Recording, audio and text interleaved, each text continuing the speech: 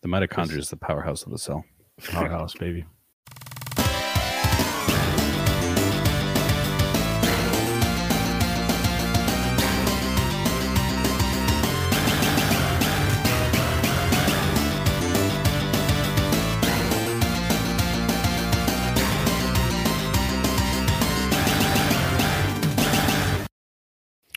All right. Welcome back to another episode of Teenage Mutant Ninja Turtle Shellcast. I'm your host for today, Chris, joined as always by my brothers, Andrew. What's going on, Andrew? Hey, how's it going? And John. How we doing, John? Yeah, happy Sunday. Awesome. All right. So before we dig into this episode, we do have some updates. First and foremost, we are now available for download on, I think, pretty much every podcast streaming platform, or most of them. Thanks to Andrew for doing all the editing over the past week of the first, what do we have, 6 episodes now? Yep, first 6 are up. 7th should be done soon. And then 7th and 8th. Is this our 9th episode we're recording? This is number 8. 8, yeah. So I think I read a statistic that like only 10% of podcasts make it to past episode 7. So shout out to us. We're survivors. Yeah. But we also are working right now to get everything loaded to YouTube as well. So we'll be on major podcast platforms: Apple, Google, Amazon, Anchor, Spotify. Yep. And then we'll also be on YouTube. So you can either catch us there if you want to check out the video, or just listen to the audio on any of the podcast platforms. Yep. And then outside of that, we'll also be getting up on social media. So Twitter, I think it's at TMNT Shellcast, and same for Instagram. So you guys should see those coming up soon. We'll have Twitter polls, some interactive stuff. I think hopefully we can get some voicemails going. So that's all stuff to look forward to coming up, which is awesome. Yeah, and we've got the website too, so you can check us out at tmntshellcast.com. So that will primarily just be links to the content, but also I think we may keep the backlog of turtleisms and all, and pizza scores and all that stuff on the website. And then the other thing I want to mention that Chris just touched on is the listener voice messages. So this is something that I've never done before. I don't know if you guys have on any of your other shows. I don't have any other shows. Yeah, I have not. My other show isn't sophisticated enough to handle a voicemail. Yeah, so we'll give it a try. If anyone wants to call in, leave a message, comment, a question, we'll play them in future episodes. So check that out. The link is in the podcast description.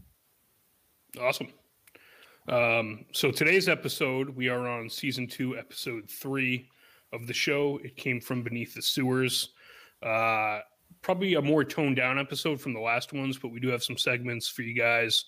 We've got a reptile draft. We've got, I think, a show and tell, Andrew, if I'm not mistaken.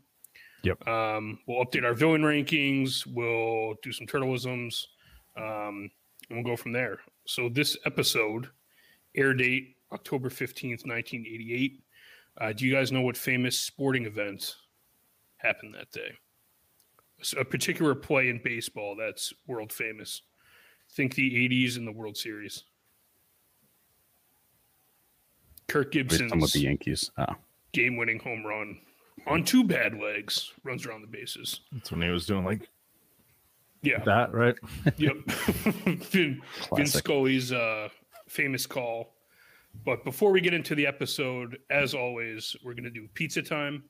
Pizza time. I was the unfortunate loser of the last episode.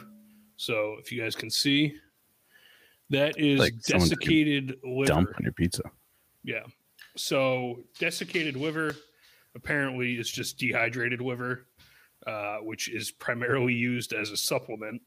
So I had to buy some pills, which I then emptied onto this piece of pizza. I'll be honest, I was a little bit excited because I like chicken liver, but this is the worst smelling thing I think I've smelled in a while. So it smells like a pet store, a dirty pet store in here. But unless anybody has any comments, we're going to give it a go. No, desiccated liver, high in vitamin B12. Is it B? How much? How many capsules did you break open? So I did one. The crazy thing is that the bottle recommends 4 to 6 pills per day, but it said to start with 2 to 4. This is one. It covered pretty much the entire slice, so I'm just sticking with one here. Ooh, crunchy crunch. Wow. Yeah. That's disgusting. What do we got? Is it like a typical organ meat? Like tastes like dog food, to be honest. Ugh. It's a little minerally, like you would expect from an organ, but it's just so dry. I think it's a 1. Okay. Oh. I'm gonna Maybe feed that the to worst. the dog later. maybe the worst. It's definitely the worst one I think we've done. I have I've been keeping track of how we've rated each of the pizzas number wise, and as I've been listening back through just to go. So right now, well, across the three of us, that would be the worst pizza. That's a 1 out of 10. Andrew, it goes in order of worst to best. So we've done 7 pizzas this time, I think. Yeah. It's desiccated liver at the bottom, pepperoni and ice cream, 2 out of 10. Anchovies and peanut butter was a 3 out of 10. Whipped cream 4. Wheat germ was 7, and raisin bran was 8 out of 10. I still am thinking about the raisin bran pizza. Yeah, Cocoa Puffs. You were just too busy sucking that thing down. So I'm gonna put NA because it doesn't even count because it wasn't even. Yeah, I'm doing 10 out of 10. I would imagine that would be in the top half, though. It's got to be similar to raisin bran. I'm making the executive decision. I'm going 10 out of 10 on that pizza right now. Cocoa Puffs. So yeah, Cocoa Puffs is the liver. high water mark. Yeah, desiccated liver is the worst so far. So yeah, so we'll go through them. We got a couple new pizza flavors this episode we can replenish the wheel with, but that was disgusting. So we're going to dig into the episode recap now. We start off with another artsy opening as we've become accustomed to with the show. I think we got a little reflection in a puddle with a plane flying overhead, which was nice. But we start with the turtles. They're back in the turtle van.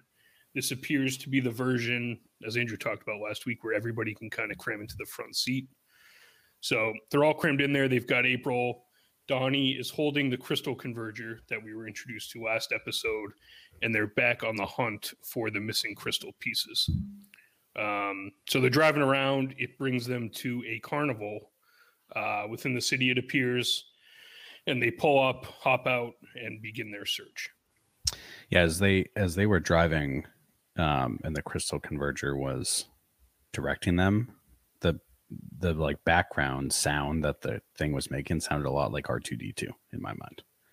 That's the dojo music. No, not the music. It was the actual noise that the crystal converger was making. Gotcha. It was like beep boop beep boop beep boop beep boop. Sound a lot like it's like I picture it like a honing device where it beeps like faster as you get closer, something like that. Yeah, and then I was like, I guess Donnie can just understand and read this thing, right?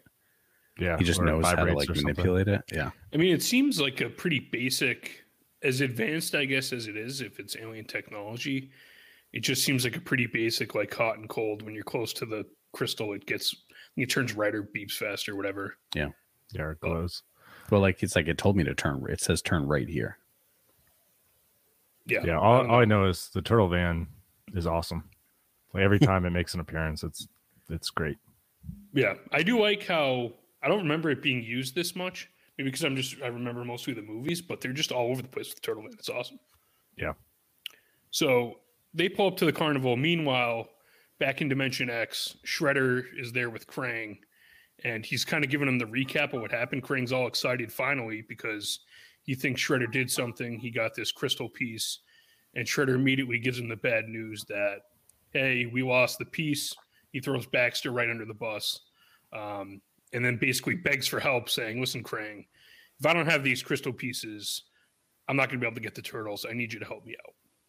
So Krang, in his, I guess, infinite wisdom, finally agrees to help Shredder and instantly hits a button on a machine, locates the missing crystal piece, and tells him, he gets even a little printout that says, here's where it's at. Shredder immediately recognizes that it's at the carnival, and presumably goes off to find it. Mm-hmm. Yeah, Baxter accidentally threw out the crystal, which is like unbelievable. It's bad guy 101. Like, do not do. Throw the thing away. Yeah, he's eating again too. He's like, what's it called when like you're constantly eating? Isn't there like some disorder? You have to eat because your mitochondria don't like replenish energy enough or something. Oh, I have no idea. Oh, well, he's got something going on. The mitochondria is the powerhouse of the cell. Powerhouse, baby.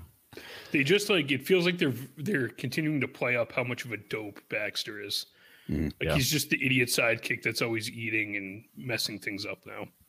I mean, if I was Shredder, Krang just says he basically recalls Shredder back to Dimension X, which maybe it wasn't a choice, but it's like, if I'm Shredder, I'm bringing Baxter so that he can feel the wrath of Krang as he has to tell me threw the freaking crystal away.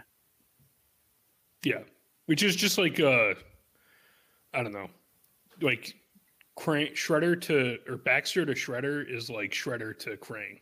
Basically like the dope idiot second in command, basically is how it's working out. So Krang basically says, listen, Shredder, go to this carnival. You'll fit right in with all the other freaks there. and sends him off on his way. And then we converge at the carnival. So the turtles, they're looking for this crystal piece. Donnie's walking around with the little crystal converger. It's beeping. He notices these two kids that hop off a carousel, and they kind of walk by him, and he's like, all right, these are the two kids that have to have it. April finally decides to spring into action and help out, says, I'll take care of this. You guys wait here. She goes off and tries to bribe these kids with $3 and a credit card, which is probably the worst negotiating skill I've ever seen. And as she's doing this, the turtles get pulled into the big tent by the circus manager or the ringleader, whatever you would call him, and basically are forced to perform because he confuses them for the main act. So as this is going on, these kids walk away from April. She goes back to the turtles to try and get some money to help negotiate. And Shredder and Baxter Stockman are kind of peeking around the corner. They see that these kids have the crystal piece, and they kind of step forward to take that. Yeah, I think there's a lot there. I think one, they're at the carnival and they're not wearing any costumes because they're like going to fit right in, right as like performers. So it's not really a worry from April or anybody. And there's a couple jokes that come where April's like, hey, you guys are green, like you're going to get noticed. And Raphael's like, oh, we're green because we're turtles. I just thought it was something that I ate, kind of mocking April, which is like, yeah, Raph, you're a turtle, you're green, obviously. And then Mikey is dominating the carnival game where you throw baseballs at the milk cartons, except he's hitting them with his nunchucks, and he wins like 1,000 teddy bears. Yeah. As there's like a crowd that's just like around him, like chanting. Yeah, the turtles in the circus. I don't know why. I feel like it's too easy. Like this episode setup was too easy. Like, of course, turtles, sideshow, circus, like it all goes together. So they played right into that hand. But yeah, I agree. Mikey dominating with the nunchucks. Like he's hitting the baseball with the nunchuck into a milk carton. Yeah. 3 times in a row to win endless teddy bears. So the carnival itself to me is like a mishmash of like different time. Like you look at the background characters and some are dressed like it's like the 1900s and they have like proper top hats and stuff on. And then you have the kids who are dressed like 80s youth. The turtles are walking around without costumes on, which every episode we have, it feels like it fluctuates between whether they take the time to disguise themselves or they're just openly running around the city. So here, like it was mentioned, I think right when they hop out of the van, they're like, yeah, we don't need the costumes. We'll fit right in. But the last episode we were in, they were running around the entire city with no costumes on, and nobody even mentioned it. And then from Mikey's standpoint at the carnival game, it's like the classic, they're playing up his dopiness again, where everybody's looking for the crystal and he's just off winning prizes. And he gets like his stupid joke in where April's like, hey, we've been looking all around for you. And he's like, Why were you looking all around? I've been here the whole time. And she takes the money. So after that, once they're in the circus, like you're running through, then she takes the money from Mikey. So maybe that's the payback. It's like, hey, you weren't helping earlier. Give me all the money that you have so I can go buy this crystal. Yeah. Which how they even get money or any of that, who knows? Yeah. I don't know, but he tried to okey doke her and say he left it in his other shelf. she wasn't buying it. Yeah, she's like, freaking Michelangelo, just give me your money. Yeah. And I will say, in the grand scheme of like them actually being circus performers, they were pretty entertaining. They did the whole clown car thing. I forget what they did, something else. I forget what it was. They were like able to grow stuff with water, just like spraying water on it. Yeah. I don't know what that was all about, but yeah, they drive in a car. They all hop out. The car shrinks, and then there's like a little plant that they water, and Leonardo's sitting on a chair, and it like shoots up like Jack and the Beanstalk. Yeah. And then Michelangelo, it like freaked me out for a sec because there's like a ladder that they're trying to grow so he can go up and like get Leonardo, but he's like squatting over this ladder, and then they pour the water on it, and I was like, what the hell is about to happen here? And then it just grows up, and like Leonardo shoots him in the face with like the water shooting out of the plant thing. Yeah. So as all this is going on, April's there. She's getting money from Mikey to help buy this crystal shard back. Shredder and Baxter kind of corner these kids. Shredder rips the crystal out of their hands, and they're like, hey, who are you? And he just tells them flat out, I'm from Dimension X. And he like laughs in their face. Yeah. So they stomp on his foot. The crystal goes flying right into Baxter's hands. And then they make off with the little crystal shard that Baxter had lost earlier. Yeah, I think Shredder makes a comment. He's like, hey, Baxter, like, you got really soft hands. Like, nice catch. It's almost as soft as your head or something. Yeah. Yeah, no, I think it's Baxter catches the crystal and then he says, good thing I have really soft hands, which was like maybe the most awkward line. And then because there's an awkward pause. Yeah. And then Shredder goes, yeah, they're as soft as your head or something like that. Yeah. But yeah, it just completely, I was like, this is a weird thing for him to be saying at a kid's carnival too. Yeah. Yeah. So that wraps up the carnival scene. We're going to pause here. We're going to go into our reptile draft.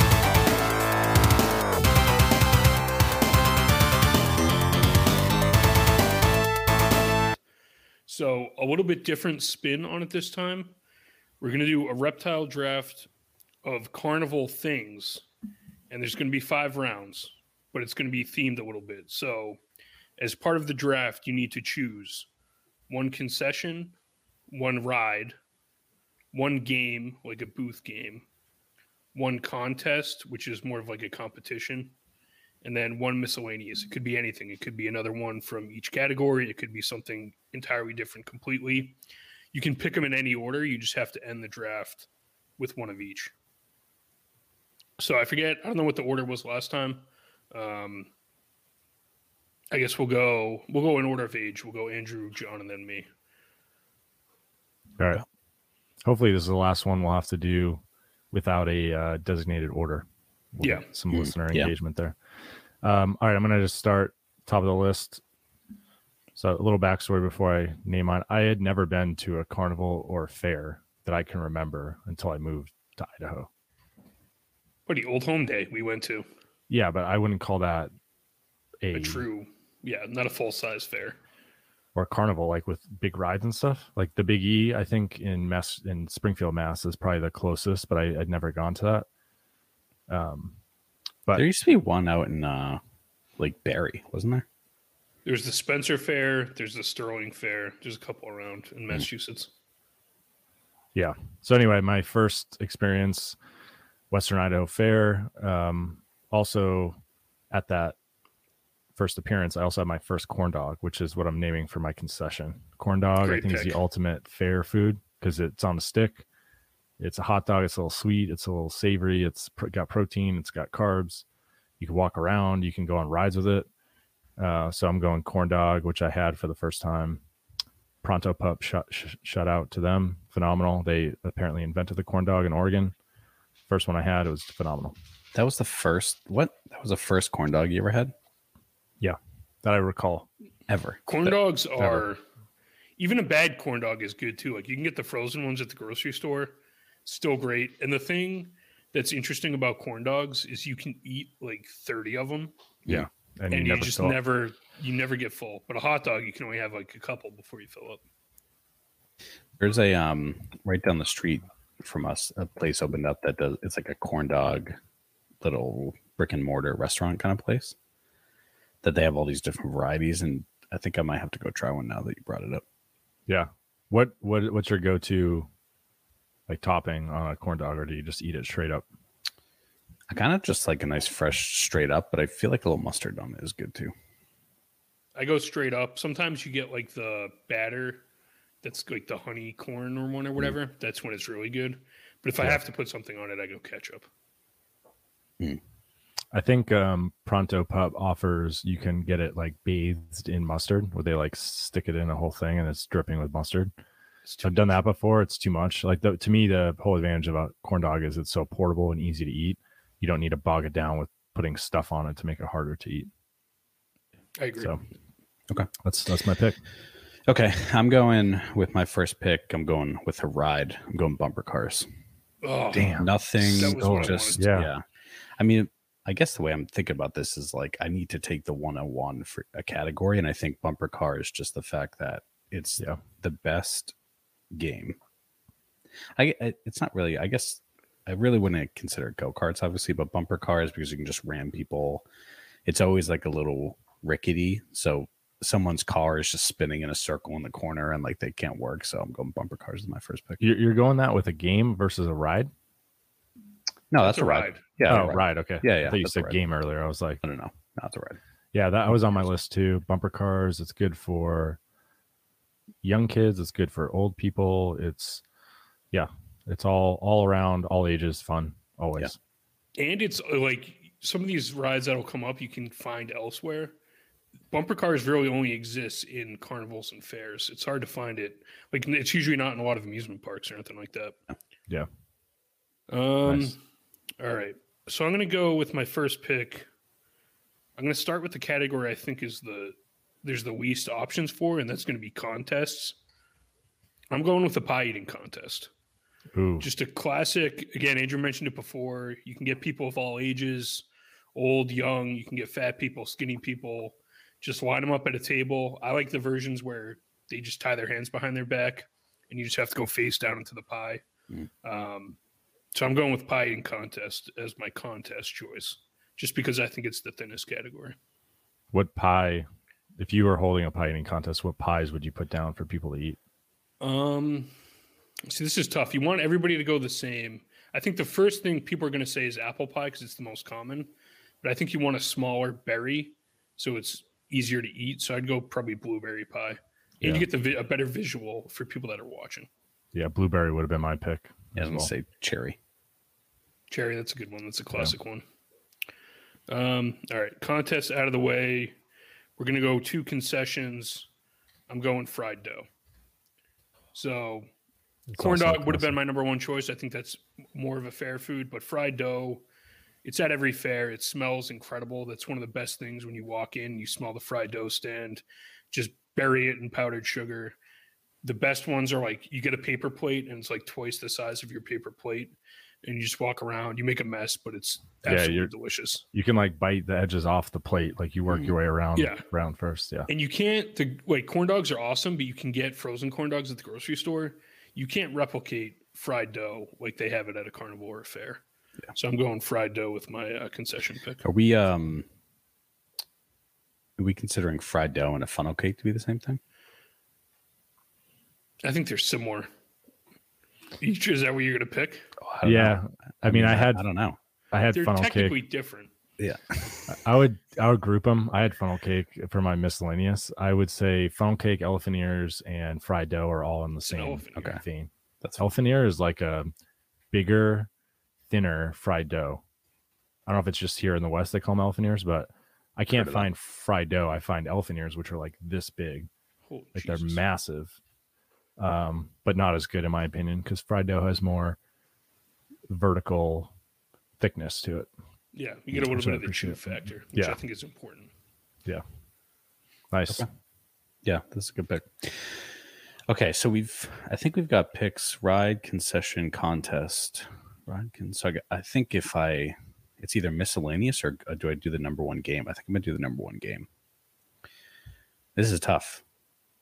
I think my favorite. I'm gonna go game category, and it's gonna be the one where it's like 5 or 6 people lined up and you all have a water gun and you're aiming at it and you're aiming to try to hit the center of the bullseye, and as you hit it, your thing goes across the screen. The guy's moving. Yeah. If you're the most up there, you win. So I don't know what that game is called, but it's where you're shooting. Water gun game. Yeah, water gun game. That's what I'm going with my second pick. I like that. Shooting games are, classic game. There's a bunch of different ones. I don't want to ruin them all, but a classic shooting game is hard to beat. Yeah, because it's also interactive because you're trying to, beat other people. So Chris took my ride, or John took my ride. I had bumper cars. Chris took my miscellaneous. I had funnel cake. So I'll go with the other two I have on here. So game, I'm going ring toss.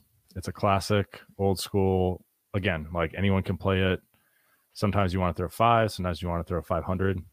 But I like a good old ring toss on the bottle. And then for contest, I did the high striker. So like the big hammer thing that you like try to use all your might and smash the pad so that it shoots up your score, like your vertical height score. That's so genius. I had that as a game.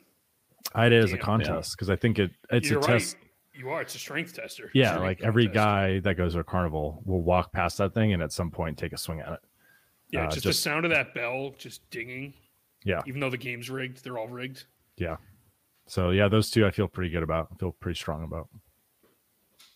That's that's a genius. Yeah. To take that as a contest is just a genius move. Yeah. Thank you. Okay. So if I think the only one that I've left that you guys, so you've both chosen a contest and a concession. So theoretically, I don't need to pick those with this next pick because Andrew has a game. No one else can pick them. Yeah. Yeah. I have a ride in a game. So I think I would need to go miscellaneous, but that one is such a wild card, I feel like. So I think what I'm going to do here is I'm going to go contest, and I'm going to go pig calling. What is it? What is it? The pig calling contest. Oh yeah. Where like those you get good. People. Yeah. those are it's a Midwest thing, Andrew. I'm sure you probably have experienced those more. Those are incredible. Yeah. It's like, do you know what it is, Andrew? You have to get like the pig over to you, or you have to like, what is it? It's like, I guess it's people who live on farms, but it's like you go up there and however you would normally call a pig, like whatever their name is, you just go up there and try to be as like cool or fun or whatever as possible. And there's a panel of judges that pick, okay, you have the best pig call. Yeah. And it's like, they do, and there's like spin-offs they do. Wait. It's just like people go crazy. They do. There's spin-offs of like turkey and duck calling, and I saw one that was a husband calling contest. I saw that. That was funny. Where it's just like old ladies yelling for their husband. They're pretty good. That was a good pick. All right. So John said there's not a lot for miscellaneous. I'm going to take my miscellaneous right now. I was going to say that it's just a wild card, so it could be like anything. I feel like. Yeah. This is something I want to have on my list. And it's the carnies themselves. Damn it. For the miscellaneous. Just a complete freak show of people with either like fresh out of prison or they just look like they have crazy backgrounds and tattoos. There's usually even a couple like freaks mixed in. So the carnies themselves, it's not a good carnival unless you're uncomfortable getting on the rides because it looks like the person operating it doesn't know what they're doing. So nothing better than a carny, and then you get the ones that run in the booth just there to rip you off. So to me, that makes the carnival. What do I have left here? I have my ride, and I have my game. You know what? I'm just going to do it for my game. We saw it in the episode. I'm going with the milk bottle knockdown. Stack them up, throw a baseball. Every guy thinks they're the best at it. So you just have, teenage and 20 to 30-year-old guys firing baseballs at these things to impress girls. They never hit them. You can never win because they're weighted and it's a ripoff. So I'm going with the milk bottle game. That's a bad pick. I was going to say it. It's John, it's the most iconic game there is at a carnival, except for maybe the ring toss.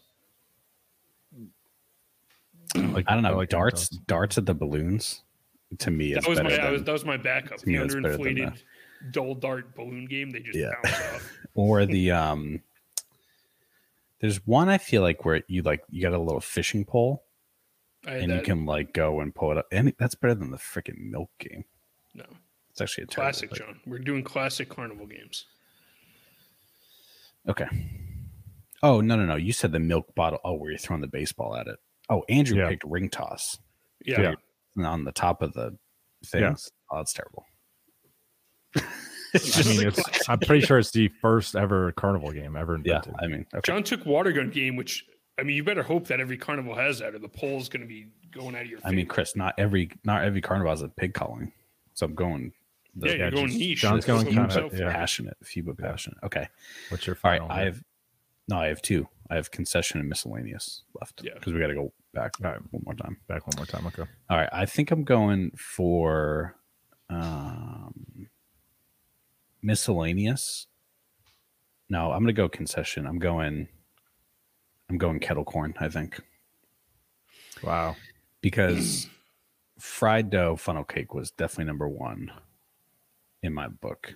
Andrew with the corn dog was strong. I was between kettle corn or like ice cream stand or soft pretzel, but I went kettle corn, so that's my pick there.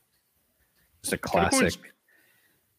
It's good. There's just such a wide variety of how it's cooked, where like if you don't like it a certain way, you can get kind of screwed over when you buy it.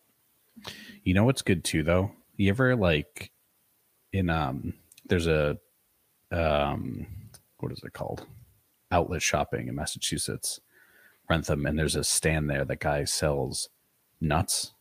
Oh yeah. Oh my god. Cinnamon. It's the cinnamon on it and all that. Bass Pro sells them at the register. It's like intoxicating. So good. Check out. Yeah.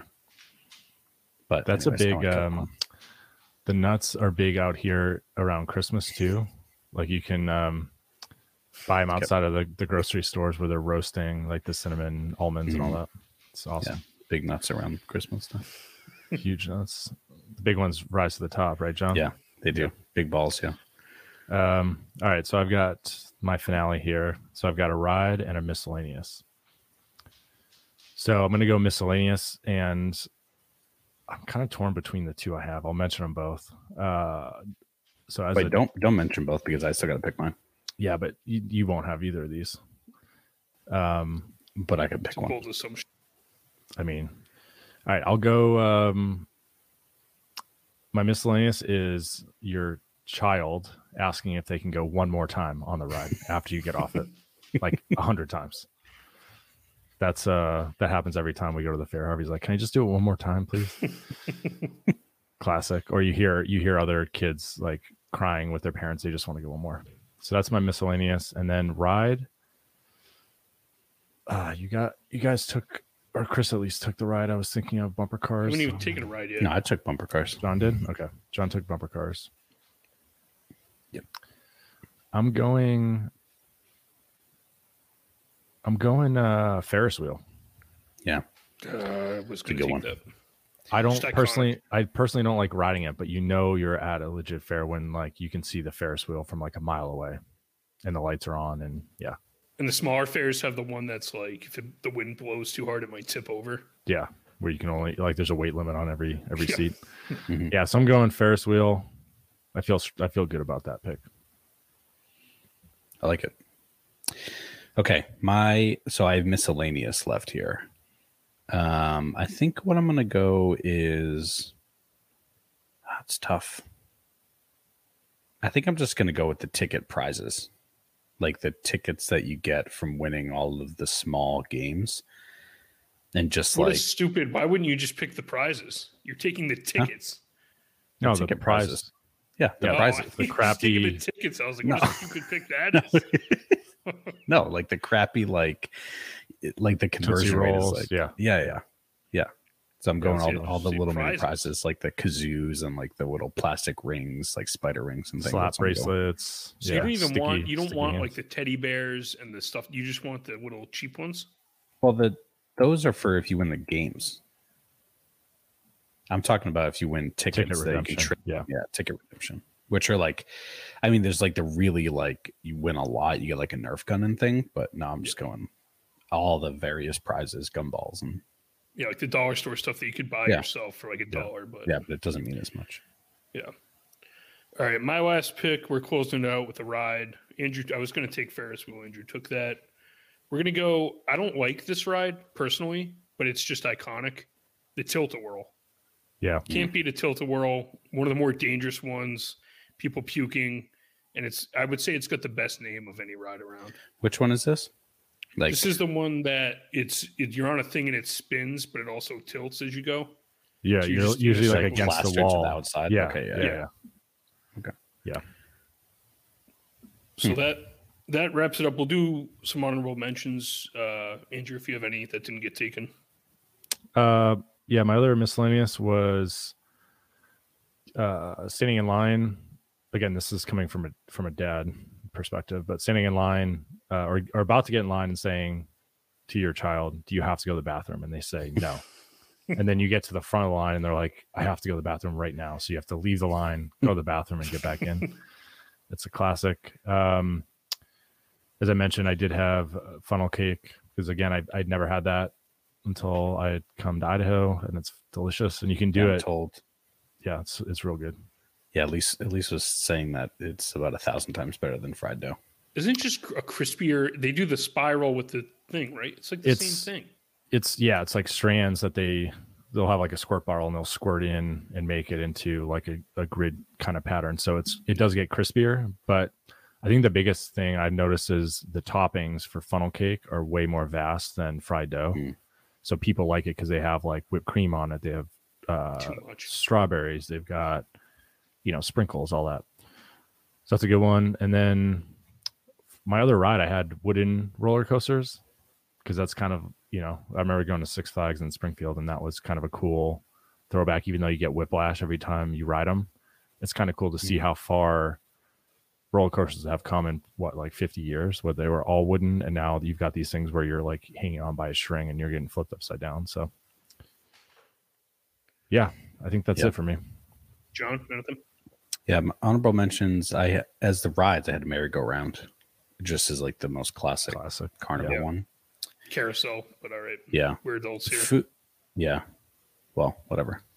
They don't call it a sad go-round for a reason. So, food. I had a lot of food on here, and I had just done another quick search, but like fried Oreos or really anything of like the fried variety.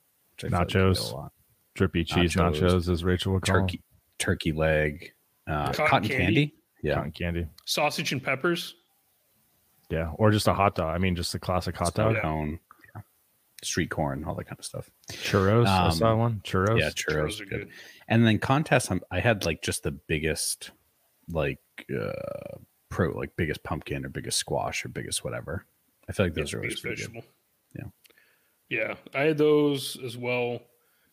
Games, I had the basketball game where the hoop is like the rim is too small, so you can't win it.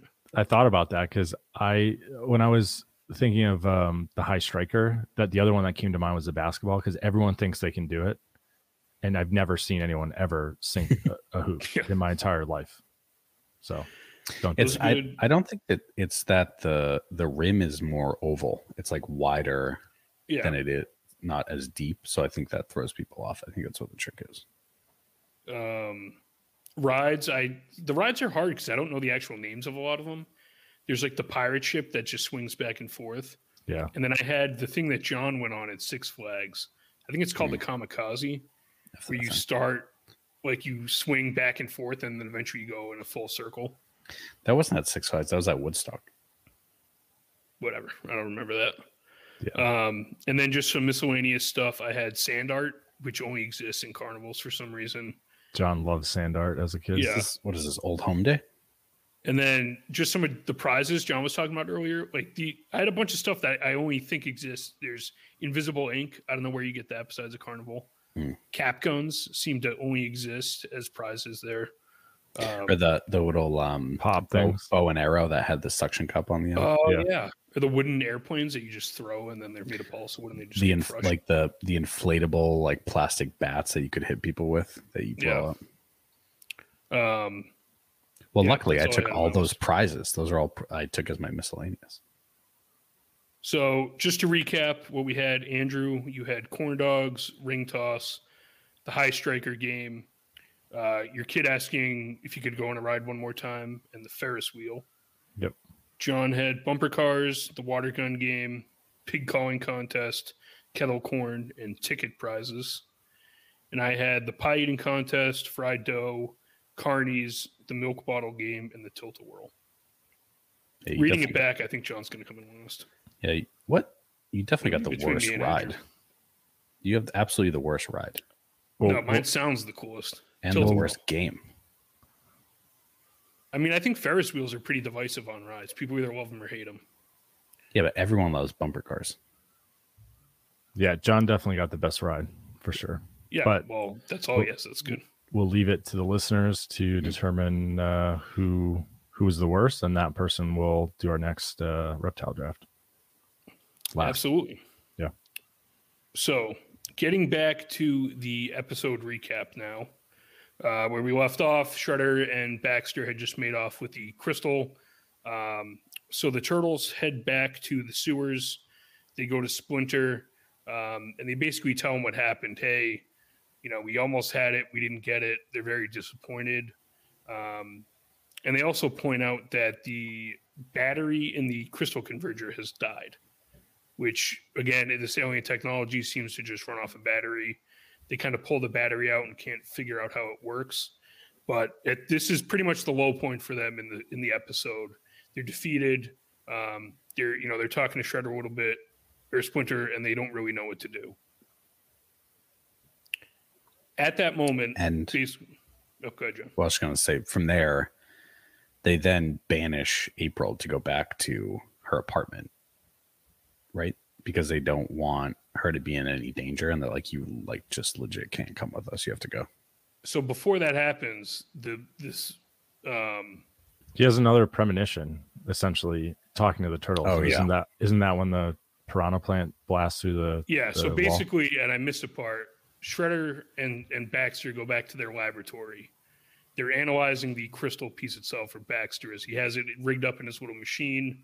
He's looking at the molecular structure, and it just shoots out of the ray beam onto the floor, hits Shredder's boot, and gets some gunk on it. They pick it up. He wipes off the gunk, just throws the rag on the ground, and then they notice that it's starting to kind of mutate and grow. So Baxter throws it into his, I guess, analyzer or whatever machine he has. And basically what Shredder says is, hey, this must be some plant debris from when I was in Dimension X. It's starting to mutate. A mutant plant is just what I need to defeat these turtles. We don't really know why, but that's just kind of what he says. Yeah, well, I think he mentions briefly that he's trying to flush the turtles out of the sewers because he still doesn't know where they live. So this mutant plant, he thinks, will be a way to get them out of the sewers so that he can then capture them, destroy them, whatever. Yep. But yeah, rapidly growing. So there's some interaction with Dimension X, like protozoa and whatever the tech on this crystal converger or crystal is, because it's now started to grow something. We don't really know what it is yet, but just some blob of green stuff is growing. Yep. And Shredder bitches that when the crystal shot out of the converger, it messed up the shine on his shoe. And he's like mad. He's like, Baxter, you freaking moron. Like, you're ruining my shoe shine. Yep. Yeah. So back to the sewer, the turtles tell Splinter that they've messed up, and then at that moment is when this plant just bursts through the wall and starts grabbing them. They fight it off. I think Leo slices off an arm or one of the tentacles, whatever it may be. Raph gets grabbed, he cuts it off, and then it kind of shrinks back into the wall. Yeah, that was not a good look for Mikey because the thing pops out of the wall, immediately wraps him up, and he needs Leo to come save him as he's just like getting paralyzed by the thing. And then I think Raphael too gets wrapped up pretty easily. Donatello saves April because she gets grabbed. So plus for Donnie and Leo, minus for Mike and Raph, I think. Yeah. Yeah, they're slicing and dicing though, and I like as soon as I saw the arm, the leaf vine come through, I just was thinking Piranha Plant from Mario. Like I feel like is 100% ripoff of that bad guy plant in Mario. It looks like the exact same with the spikes and all that. Yep. But yeah, the turtles cut some vines off. We get a Mondo Bizarro in the mix there from Mikey.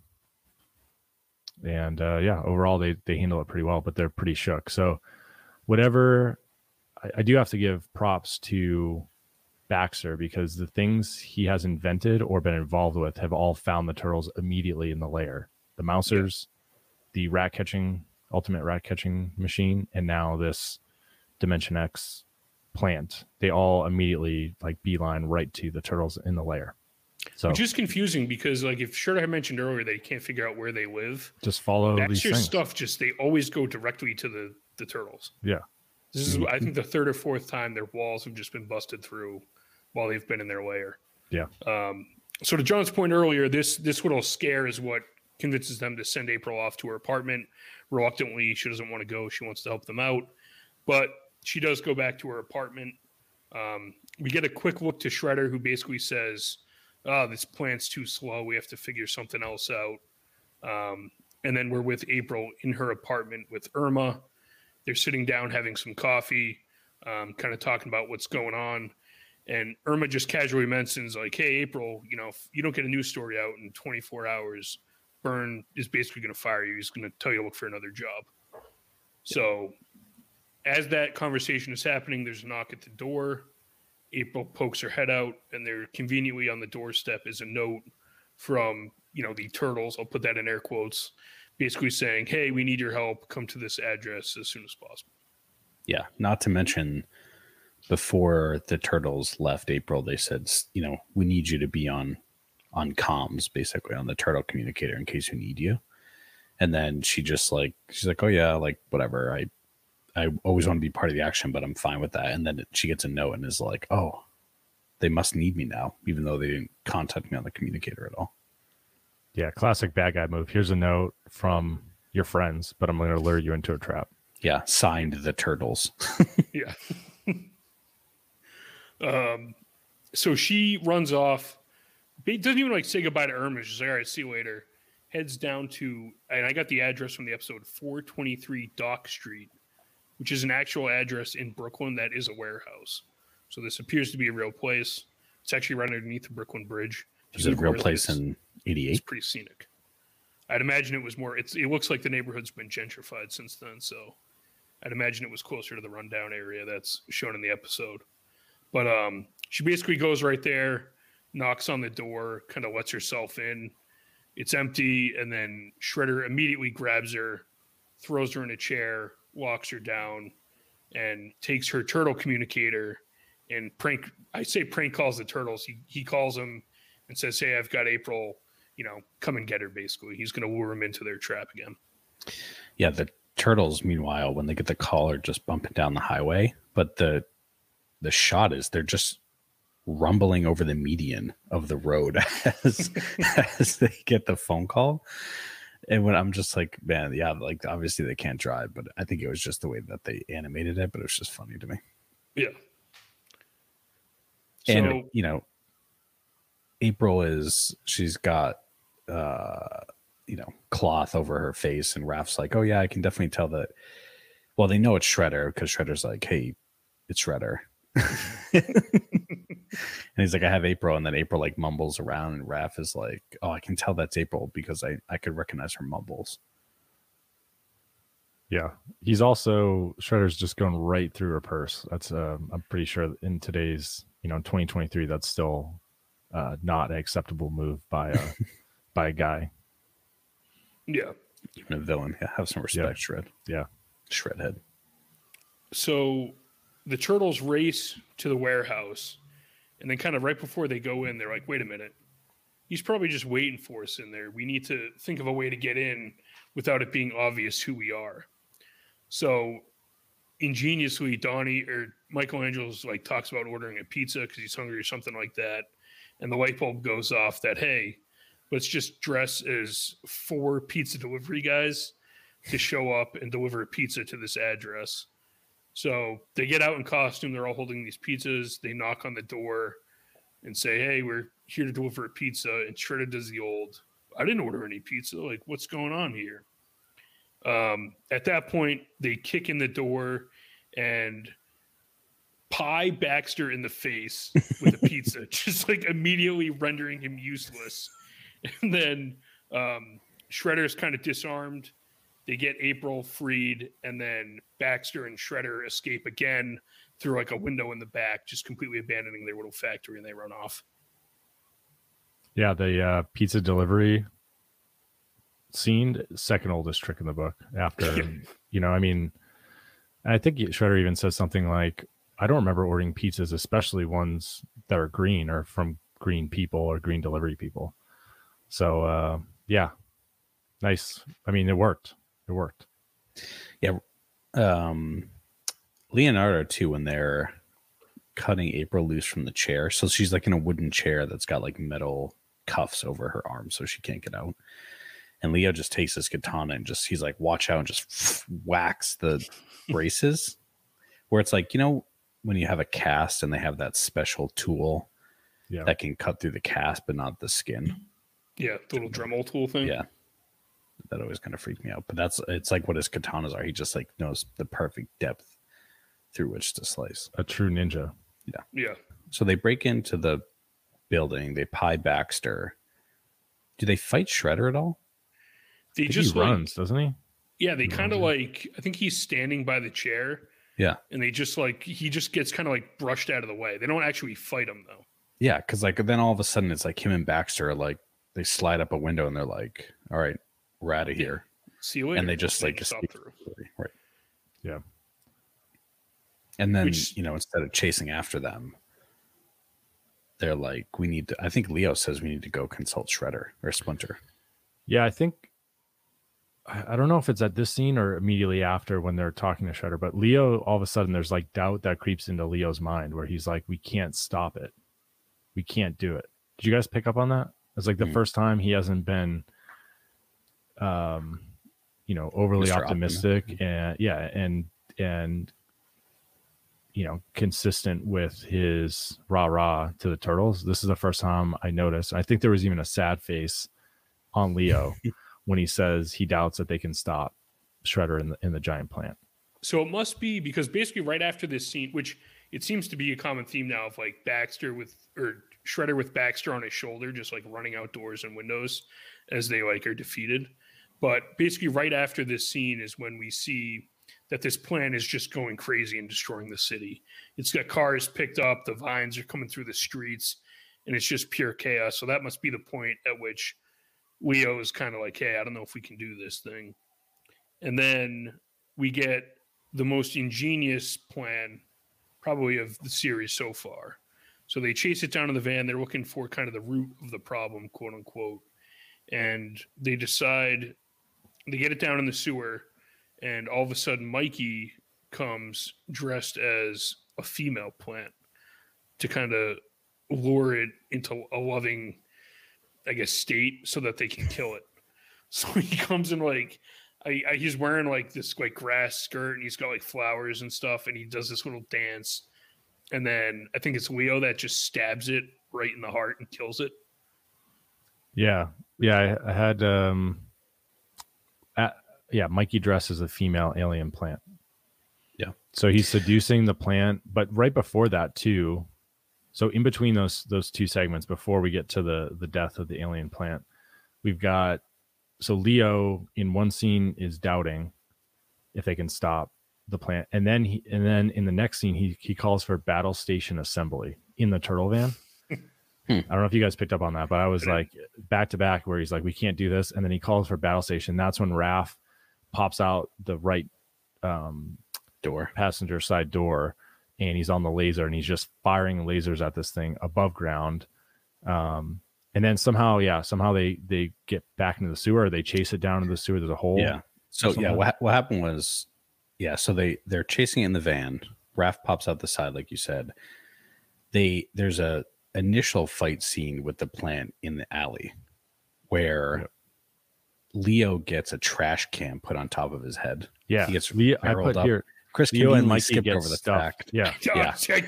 I didn't remember that part. Yeah. It wasn't even in my notes. I have Leo and Mikey get stuffed right away. Yeah, like trash can. And we said before, it's the most embarrassing move that can happen. So not great. So yeah, they're like fighting this thing.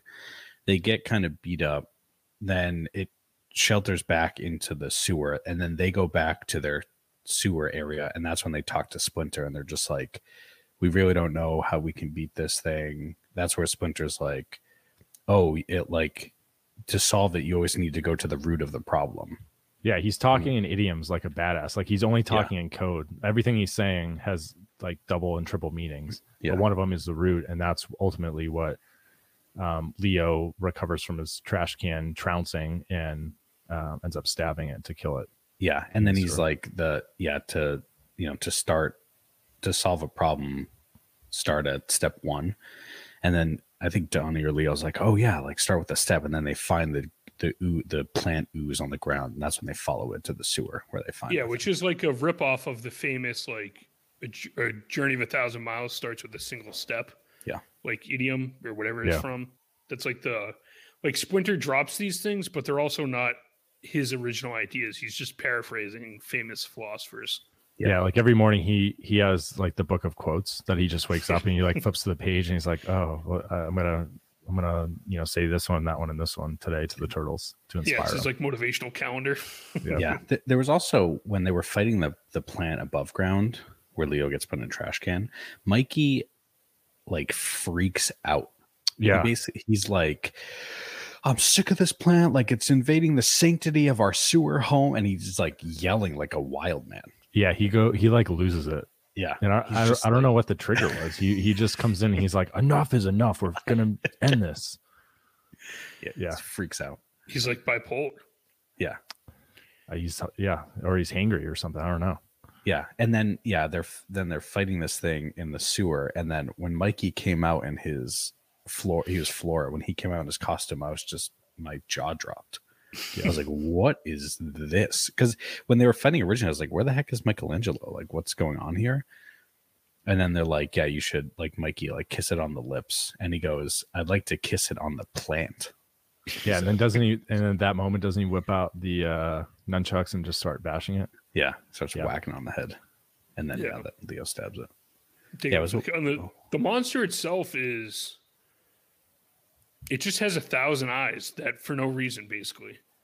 I noticed like obviously it's the tentacles are the most like dangerous thing, but you would think like all these other villains or the bigger villains have had like something that they then morph into, where this plant is just like all tentacles and that's pretty much it. Yeah. Yeah. But we get our first death, our turtle induced death of the series. A TID, if you will. Of a living thing. I mean, that's significant. We haven't seen any other living thing be killed by the turtles. Fact. And it was like he just went in, like there was no real debate, messing around. He just stabbed it right in the heart or the root, or whatever you want to call it. So Leo finally has blood on his hands. Alien blood. Yeah. So 1, if we're keeping a kill count, that's 1 for Leo, 0 for everyone else. Mondo Bizarro. And then we kind of get what we've now become accustomed to, which it seems like in season 2, these little comical scenes at the end where they're all kind of sitting around. April brings in this plant, and there's kind of like the little conversation of like, oh, what kind of plant is this? And then I forget who it bites on the nose. Mikey. Mikey. And it's like, oh, it's a Venus flytrap. And he's like, oh, I wish I knew that earlier. And then the episode kind of ends there.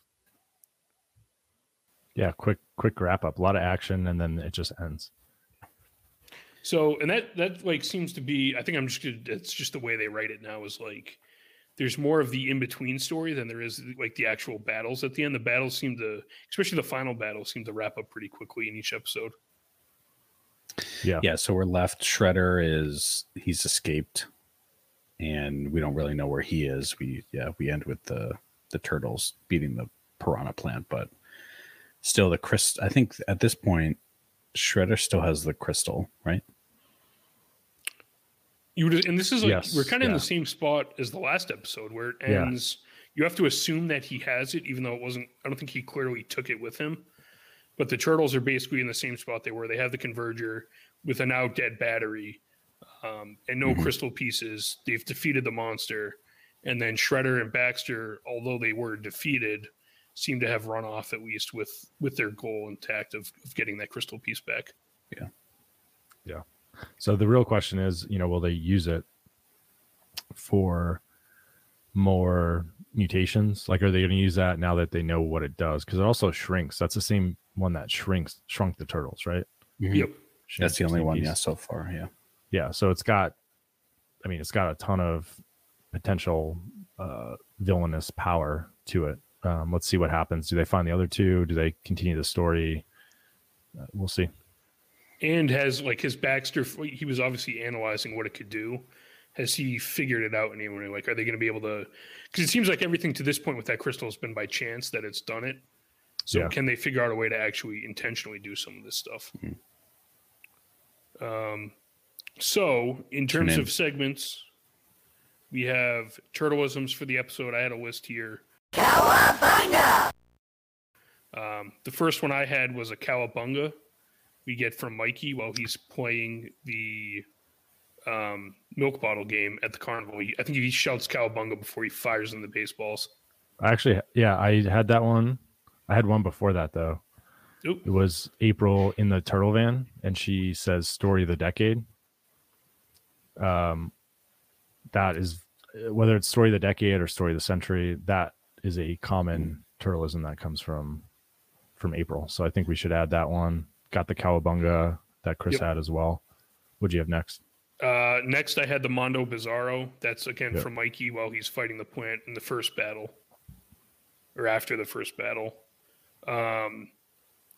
Next, I have a Let's Haul shell we got from Leo while they're driving. This is after the phone call from Shredder when they're in the factory and he's racing over to help April. Yeah, and in that scene too, when he says it, there's a floor shifter in the van that has like drive 1, 2, 3, 4, 5, 5th gear. They were in first gear driving over the median in the avenue that they were in. So it's like no idea what they're doing. It's interesting that the turtle van is a stick shift one. Yeah. I thought it was on the drive stock too. It's like, it would in that van, if it's actually based off that van, the Dodge van, A100, it would have been a column shift. And I think those are 3 on the tree. I don't think it has 5 gears or 6. This is I guess if you 5 gears. Yeah. So clearly a modification from Donatello. And the last turtleism I had was we got a turtle power, which I think is the first one or maybe the second one. This is the second time they're fighting the plant. I believe it's when they're above ground. I could be wrong. It might be when they're below ground, but we got a turtle power right before they start to fight it again. Yeah, I got turtle power and the theme music simultaneously. So that's a rare sighting because you get both. The theme music is just so good. I love it so much. It's a jam. Any other turtleisms you guys had? Now, if I'm being honest, I never write down any because I assume you guys both have it covered. Except I wrote Mondo Bizarro because that was my boy Mikey. Andrew, when you do them, do you like catch them in the moment, or are you going back and looking for them? I catch them in the moment, and it's only because I've watched. I'm actually in season 9 now, so I finally got through season 8, which was tough. Season 8 was tough. I'm in season 9. I'm a few episodes in, so I only recognize them because it's commonly said. So if I was starting from scratch, like "Let's Boogaloo" from episode 2 or 3, that is a unique catchphrase, but I know it doesn't come back. So I've got some insight. So when I hear it, there's even like a ninja power that was thrown out. Yeah, I heard that. Yeah. After the turtle power. So that's one, while it's a catchphrase, I don't think they say that typically. It's usually turtle power. So yeah, I do it as I go. But I think for the podcast, it's a good idea if we keep it into a segment so that it's a little bit more clear to the listener versus just, what I have been doing is just splicing in the turtle-ism visual and sound effect. And I feel like people are going to have a seizure after hearing like eight in an episode. Cowabunga. But I I'm do- getting better. Usually I catch it as like I have to go back a second time and look for them. But I'm getting some of them are hard because it's like they become, especially with Mikey, where he seems to talk so much differently than the other turtles with all Yeah. his little sayings. Yeah. So it's hard to, like, when he's just in the flow saying stuff, to actually pick up on some of it. Yeah. And I think, the reason I think these are fun is if we keep track of the counter. So on the website, I'll have the counter. We'll have it on the Trello. I'll see if I can share just the Trello card maybe. But I want to keep track to see what's the most said catchphrase or turtleism. I mean, it has to be Cowabunga. I know that's the leader right now. It has to Cowabunga, yeah, is way ahead. But I think Turtle Power might be close, or Shredhead, or one of those might be up there as well. All right. So unless anyone has any other turtleisms, I was going to say we'll go to the villain power rankings.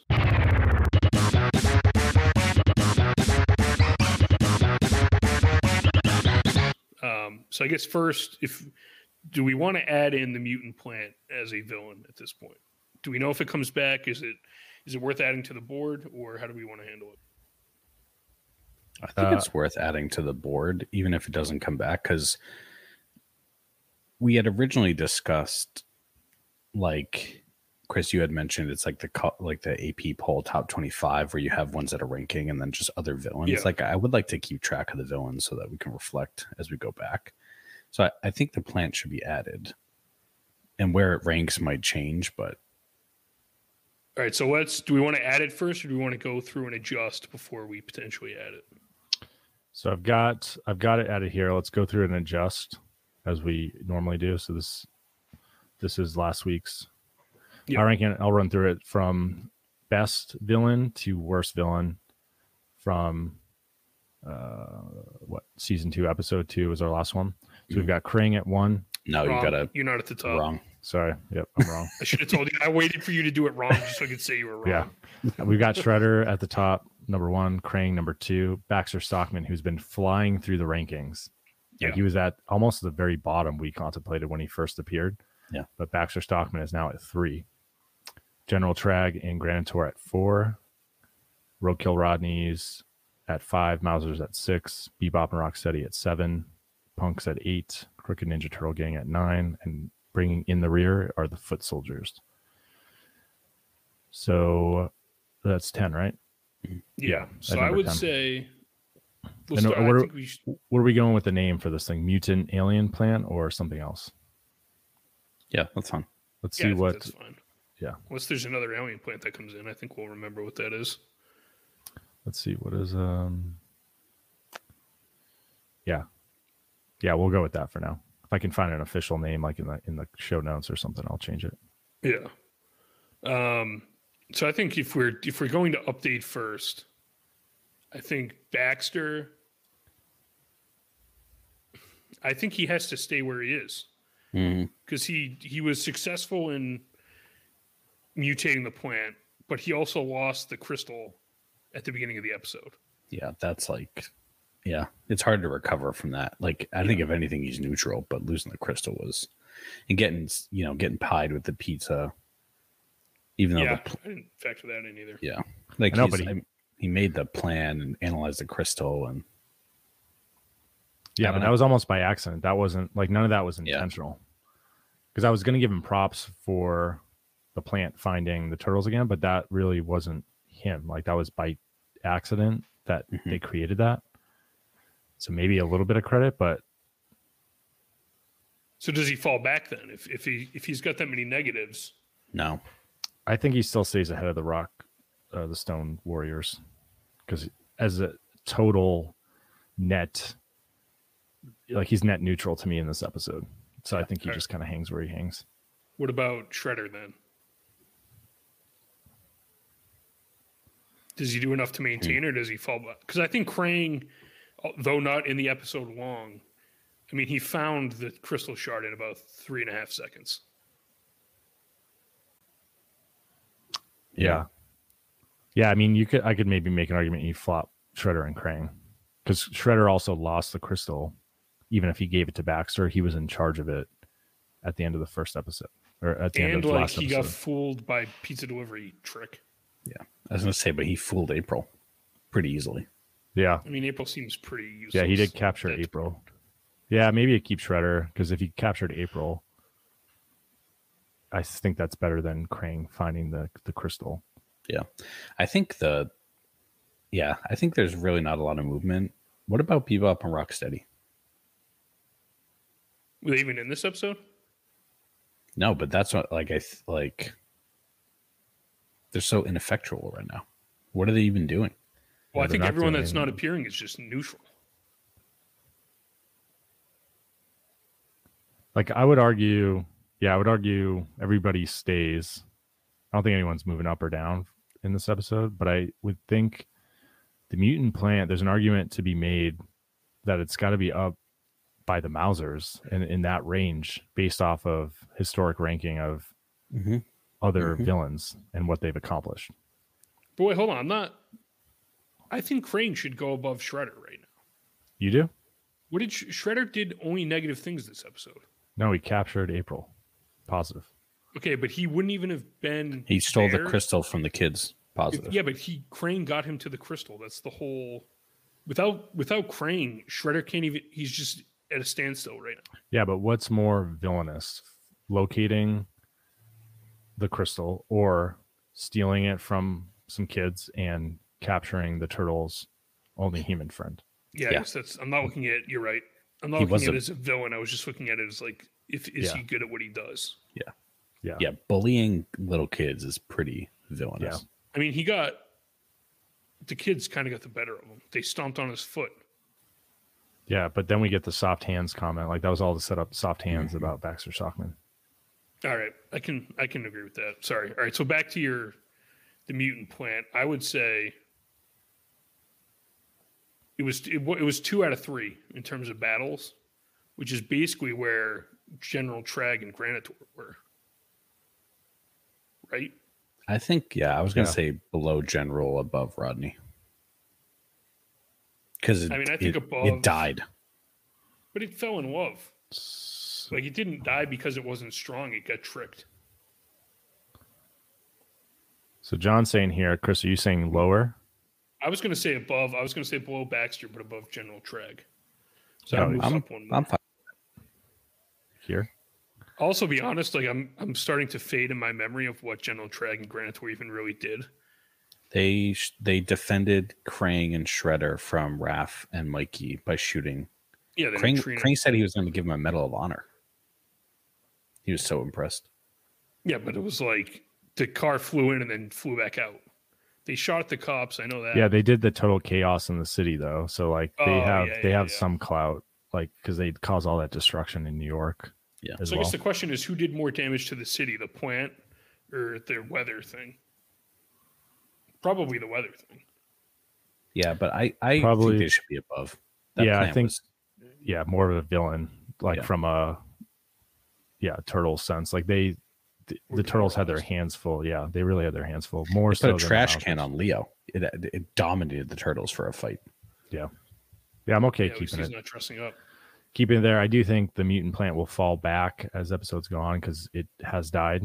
I mean, it had one appearance. It doesn't come back, so it's hard to recover from death. But Yeah, R.I.P. yeah, I think right now it's in a reasonable spot.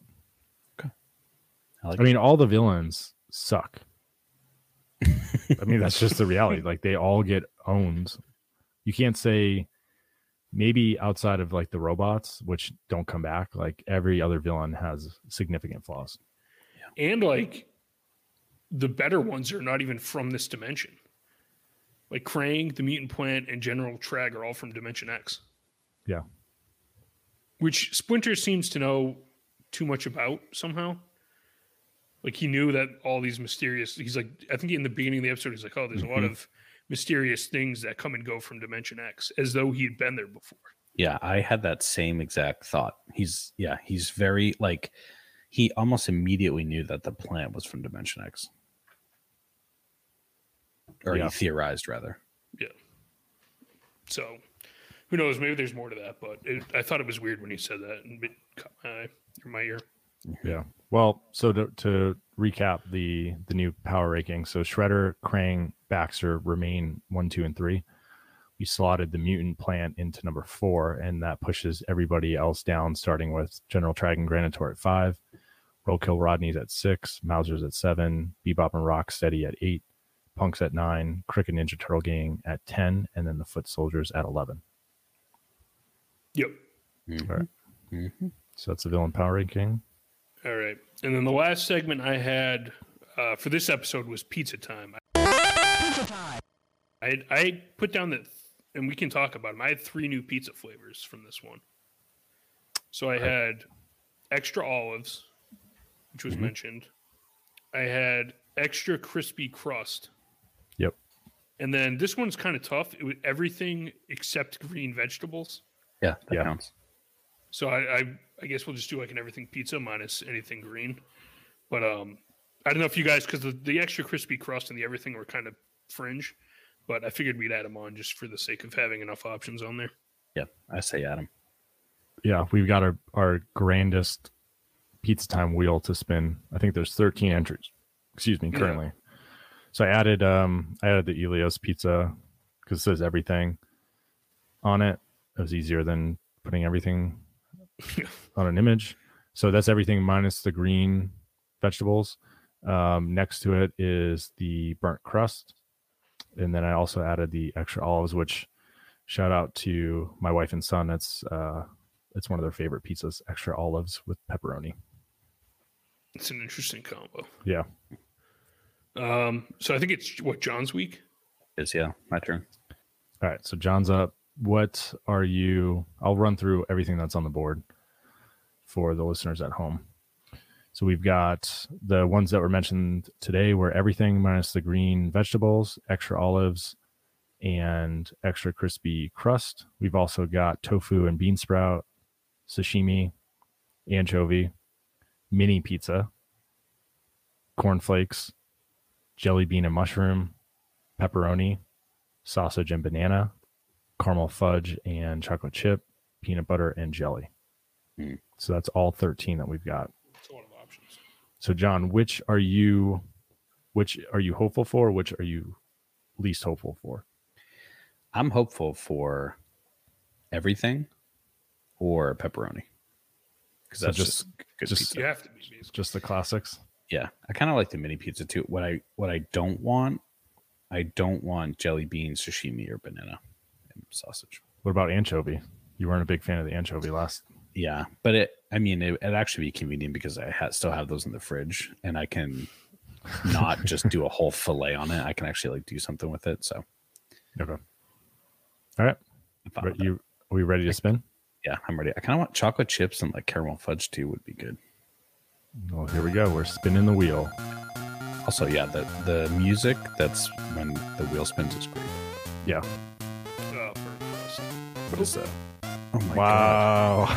What is it? Is that the burnt crust? Extra crispy crust, yeah. Oh, okay. That's fine. I'll do that. That's an easy, well done. That's well done. Very nice. Yeah. Very nice.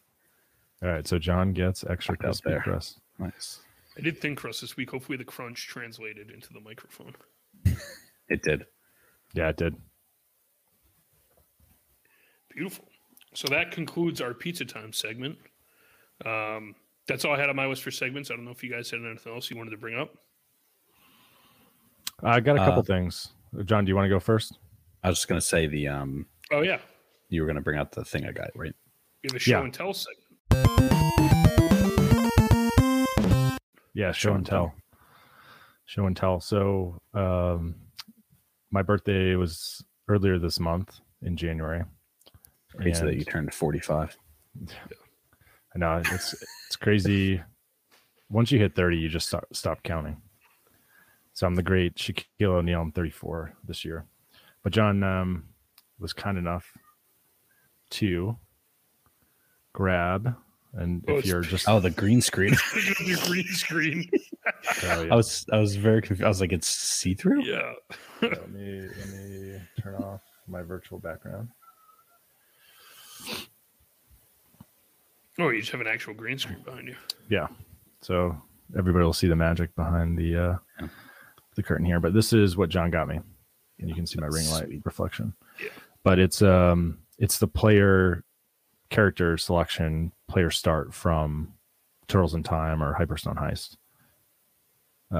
So it's got the lineup: Leo, Mikey, Donnie, Raph, and it says press start, and it has the one, number of levels or number of lives, score and stuff. So very cool. It's a shadow box by Create-Bit. Highly recommend them. I don't know cost wise what this was, John, but it's pretty sweet. High quality. Affordable. Yeah, it's not like everything here looks like it's CNC cut or like professionally done. It's not hand, fully handmade kind of thing. So I'll get that hung up. Does it bother you guys that Raphael doesn't hold his size correctly ever? What do you mean? Yeah. They're supposed to be held so that the pole is along your forearm because it's a defensive weapon. So they're used like if somebody's you can block with it if somebody's gonna hack you with a sword. The pole like protects your forearm, and then you can spin it around and stab people. Yeah, but in a normal position, they're in against your forearms. Yeah, and I think it's outside of the forearm, and you want them to extend like a half an inch to an inch past your elbow, because if you're defending, you want to make sure your elbow is also protected, or else that katana or baseball bat or whatever they're swinging are going to hurt you. What? So the spikes point down, like Correct. Down this way? Yeah, from fingers toward elbow is where, and they're also not pointed. Like everything I saw is they're actually round because they are defensive. So they're not used for stabbing. They're 100% just like the actual prongs are to like catch katana blades in as a defensive thing. Which he slices and dices with them. I don't think they're even sharpened. Yeah, I think that just comes from lack of awareness, because I'm pretty sure size I read that Elektra from DC or Marvel had size, and that's where the inspiration came from, but nobody in the US really knew what they were or how to use them. Like it's an Americanized version of that weapon, which is not really a weapon. So because honestly, like apart from him, I've never seen them in anything else ever. Yeah. Interesting. Yeah. So thanks. Very cool. Thanks for that, John. The other thing I wanted to mention, speaking of green screen, so I do have one behind me. I'm going to move to the side here. So we, as part of the official launch of the podcast on the podcast platforms, we also have our logo, or multiple logos now. So this is my buddy Rez, who I found on Reddit. Shout out to Rez. I'll put a link to his handle in the show notes, but he designed this custom, kind of vintage TMNT logo for us. So we've got the turtle van with Donnie driving, and we've got Raph hanging off the front with a menacing look, some band-aids. He's beat up pretty well. He's got his size kind of dragging. If I can move my mic here, size dragging on the ground. On the right side is Mikey. He's hanging out. He's got pizza kind of whirling around him with his nunchuck, and he's smiling. Leo's on the roof, very menacing with both katanas drawn, and some ninja stars off to the left of him. So that's our logo. And then I think what we're also going to do is if you look at the tire cover on the front, we've got the TMNT shellcast. So what we'll be doing with that one is probably putting that as well as this logo on some merch and get it on the website. I know we're definitely going to be rocking it. Very happy with how it turned out. Rez did an awesome job, so thank you for that. But yeah, keep your eyes out. We've also loaded those to the social media channels as well. Yeah. So big episode in terms of a lot of upcoming stuff. Like Andrew said, we're excited to get that stuff out, and you'll start seeing a lot of it pretty much all over the place, which will be awesome. So with that being said, unless anybody else says anything, I think we are done for today's episode. Fair enough. Maybe just another cowabunga for me. That's about it. Yeah. Turtle power. Awesome. See you guys next week.